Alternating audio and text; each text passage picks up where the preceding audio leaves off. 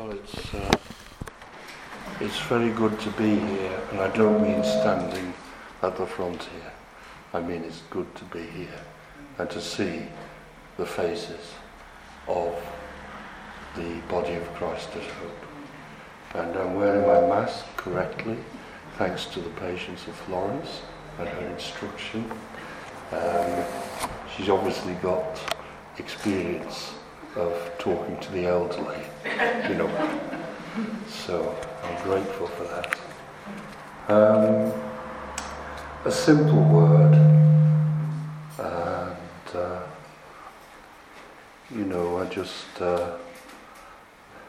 this is what I felt I should say.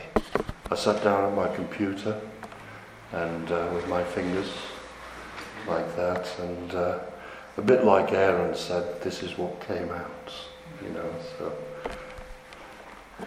bless the Lord for his goodness to us. I'm going to start with a scripture reading, Genesis 1:26, and of course it's bits of paper with me.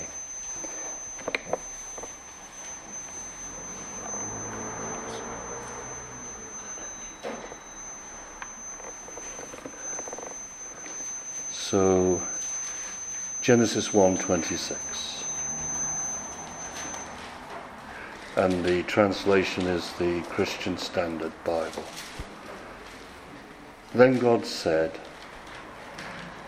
"Let us make man in our own image, according to our likeness. They will rule the fish of the sea, the birds of the sky, the livestock, the whole earth, and the creatures that crawl upon the earth." We all are dependent beings, dependent on all that has been given. Is this not? Okay. That's not working.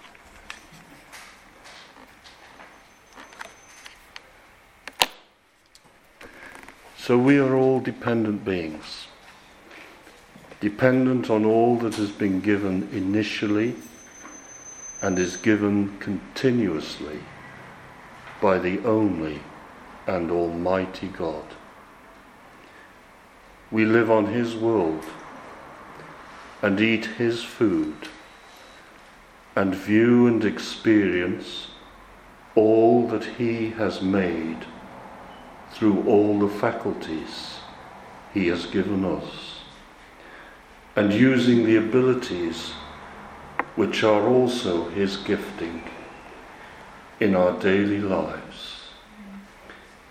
There is nothing that we have not received. Dependency springing forth from elsewhere, not having an independent life force of our own, coming into being from another, is an obvious and easily discerned fact. I did not beget myself, and once begotten, did not sustain myself, but was fed and sustained by another, educated by another, instructed by another, and was informed, taught, and guided, and enabled to live the life I had been given, having been fully equipped by another. I did not decide to be born, nor equip myself for life of myself.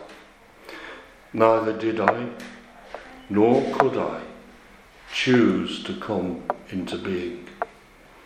But all was a gift, preordained by God, all placed there for me from and by another. There is nothing that I have not received gratuitously and freely. the life that I have is a sheer gift, as is the daily sustenance of it. I am not my own doing, but the doing of another. The fact that I am today is because I have been brought into being. I was born.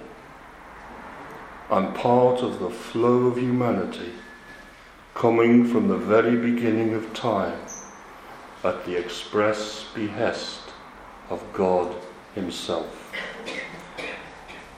I exist also because of my parents, flow forth as it were from them, and am in essence what I am because of them. But the same is true of them also.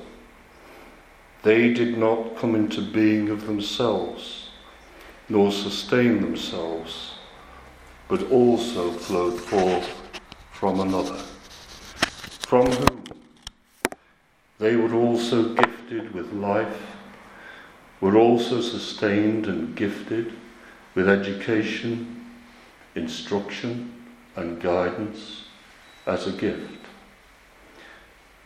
And so it has been, generation by generation, century by century, a huge and vast flowing forth from that very direct creation of the Almighty God Himself, Adam, the Son in the sense, and only in the sense, of being that direct creation of God. And it's from here, from this source, that actually and ultimately, generation after generation, we flow forth.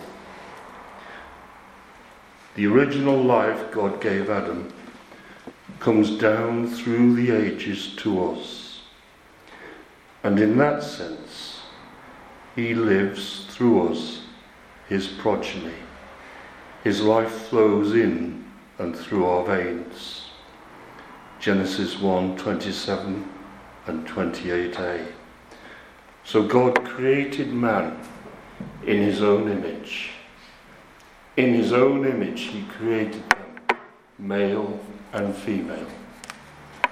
God blessed them, and God said to them, "Be fruitful, multiply, fill the earth and subdue it."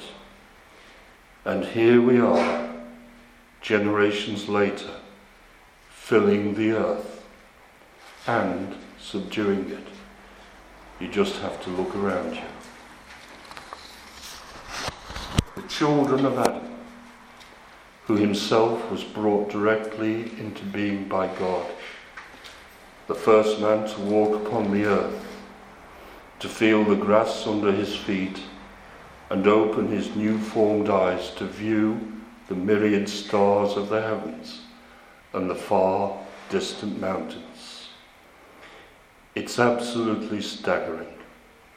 Here I and you are, feet planted upon this earth. Thousands of years after Adam, each of us flowing forth from the beginning of time itself, partakers in a long and continuous and veritable flood of humanity, a stupendous and awe-inspiring panoply of time and peoples innumerable. Yet all is not well. The world we live on, despite its great beauty and abundant fecundity, is broken and chaotic also. And despite being called into being and chosen to exist and blessed in that choosing by God himself, so are we in ourselves broken and chaotic, in actual rebellion against the very one who made us, and exceedingly sinful. For Adam fell, and flowing forth from him, in him so did we. And this is not good news. In fact, it's the very worst news one could possibly get.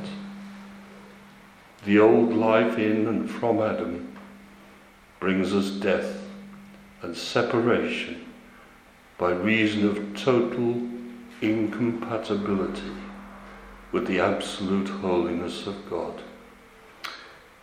Romans 5, verse 12. Therefore, just as sin entered the world through one man, and death through sin, in this way death spread to all people, because all sinned. All sinned, no exceptions, including us. Romans 3:23. For all have sinned and fallen short of the glory of God. Paul describes it thus in Romans 3:10-18.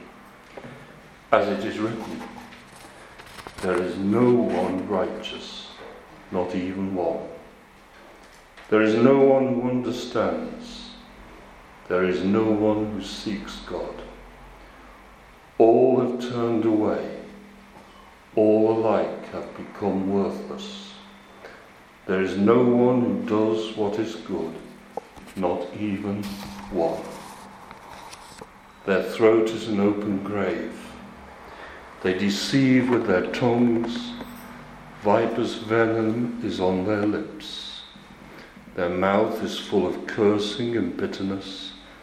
Their feet are swift to shed blood.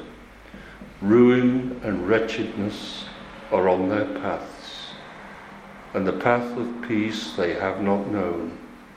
There is no fear of God before their eyes. Paul shows the actions and attitudes of sinful man, and what an indictment that is. How terrible. The actions show forth the heart's disposition. Jesus in Mark 7:20-23 says it very clearly. And he said, what comes out of a person is what defiles him. For from within, out of people's hearts, come evil thoughts, sexual immoralities, thefts, murders, adulteries, greed, evil actions, deceit, self-indulgence, envy, slander, pride, foolishness. All these things come from within and defile a person. And that is Jesus' infallible knowing of the heart of man. And that is bad news, the very worst that could be given. The very heart is rotten. And yet, even if it was once, this is no longer our bad news. It does not belong anymore to us. For we are a people who have received a good news, and an astounding good news at that. One that should and does fill us with joy and gladness and enduring gratitude. One that breaks the yoke of curse and condemnation inherited from Adam and endorsed by our own evil hearts and the deeds of our own lives. Now that yoke is broken is indeed good news. Luke 1:68 and 76:79. Blessed be the Lord, the God of Israel, because he has visited and provided redemption for his people. And talking of John the Baptist, and you, child, will be called a prophet of the Most High, for you will go before the Lord to prepare his ways, to give his people knowledge of salvation through the forgiveness of their sins. Because of God's merciful compassion, the dawn from on high will visit us to shine on those who live in darkness and the shadow of death, and guide our feet into the way of peace. Good news for us. Light coming into our darkness and removing for us the shadow of death. Dawn from on high. Supernatural, spiritual light, not of earth, but from heaven itself. The advent of the eternal Son of God in human form, Jesus, the long-awaited Messiah. And here is the dawn, Mark 14:15. After John was arrested, Jesus went to Galilee, proclaiming the good news of God. The kingdom of God has come near. Repent and believe the good news. And John 1:12-13. But to all who did receive him, he gave them the right to be children of God, to those who believe in his name, who were born not of natural descent or the will of man, but of God. Aeons of bondage and the heritage of Adam are now swept away. For men, by faith in Jesus, can have a new birth, a new foundation, a new beginning from a new Adam and begetter of a new people of God. 1 Corinthians 15:45-49. So it is written, the first man, Adam, became a living being. The last Adam became a life-giving spirit. However, the spiritual is not first, but the natural, then the spiritual. The first man was from the earth, a man of dust. The second man is from heaven. Like the man of dust, so are those who are of dust. Like the man of heaven, so are those who are of heaven. And just as we have borne the image of the man of dust, we will also bear the image of the man of heaven. Two distinct peoples, while apparently holding much in common, yet poles apart, inhabit earth. One of Adam, the man of dust, dead in trespass and sin, and destined for death and destruction. One, formerly of Adam, but by virtue of faith in Jesus and repentance toward God, destined to bear the image of the man of heaven and inherit eternal life.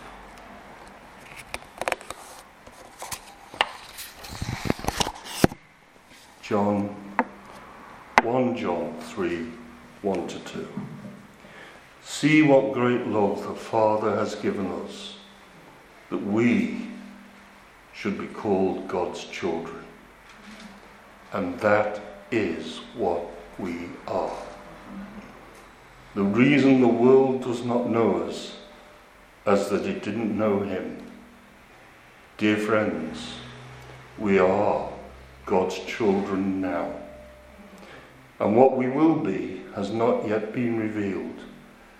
We know that when he appears, we will be like him, because we will see him as he is. Two distinct peoples, one of Adam. The world does not know us. The world is the children of Adam. And us, whom the world does not know, we are the children of God. For to all who did receive him, he gave the right to become children of God. Two very distinct peoples, one of darkness, one of light. God is only the Father of those begotten, born anew in Jesus. The others he does not own. All outside of Christ will perish utterly and eternally. All of those nice people, the good neighbours, friends, even family outside of Christ will perish. The whole world outside of Christ will perish.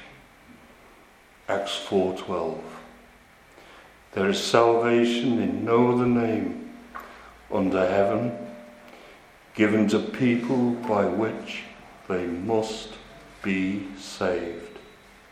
No other name, not one. Not any of the world's religions, no matter how well adhered to and devoutly practiced. Neither Muslim nor Hindu, neither Buddhist nor Sikh, nor any other practice. No matter how good and holy their devotees may appear, for all have sinned and fall short of the glory of God. Romans 3:23, and belong to the man of dust.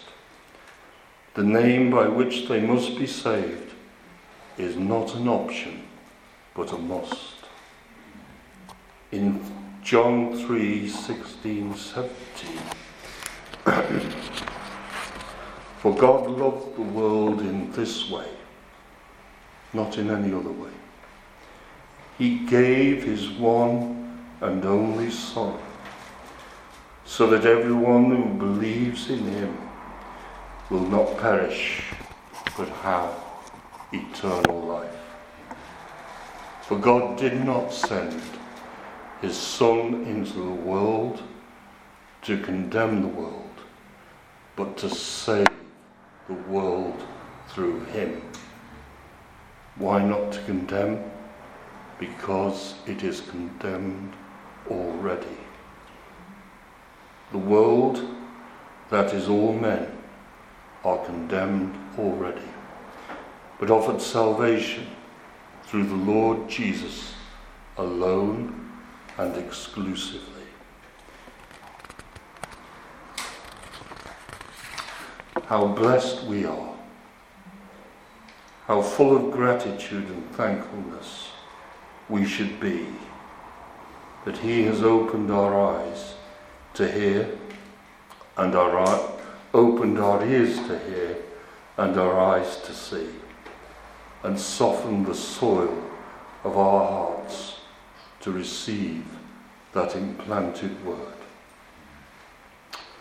But let us also sorrow and agonize at the fate of those around us. let us plead with our God and Father for a heart of compassion as we stand secure in his presence, covered by the blood of Jesus, that they too may come under the shelter of his mercy as we. 1 Peter 2, 9, 10. But you are a chosen race, a royal priesthood, a holy nation, a people for his possession, so that you may proclaim the praises of the one who called you out of darkness into his marvelous light. Once you were not a people, but now you are God's people. You had not received mercy, but now you have received mercy. Once born of dust and death, but now of heaven and life eternal.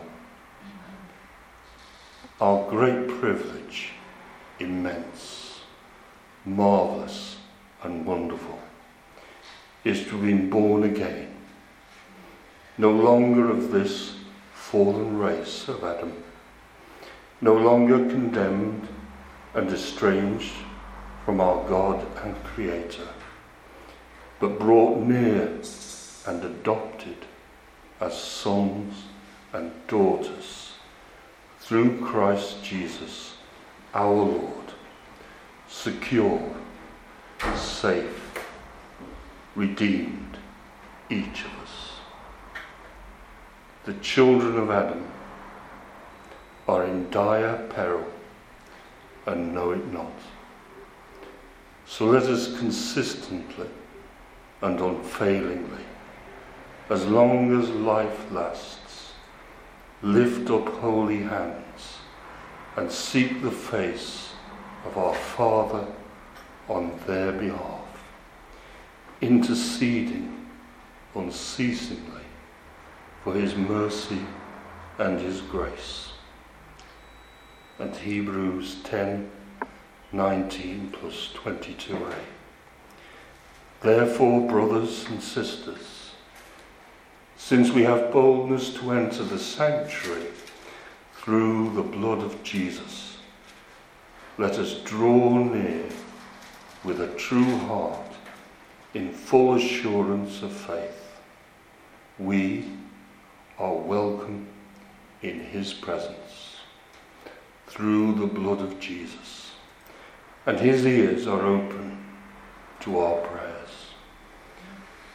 So let us bear the burden of fallen humanity into his very presence, remembering always that we too were once lost in trespass and sin, but are now found and reconciled to our God through Jesus.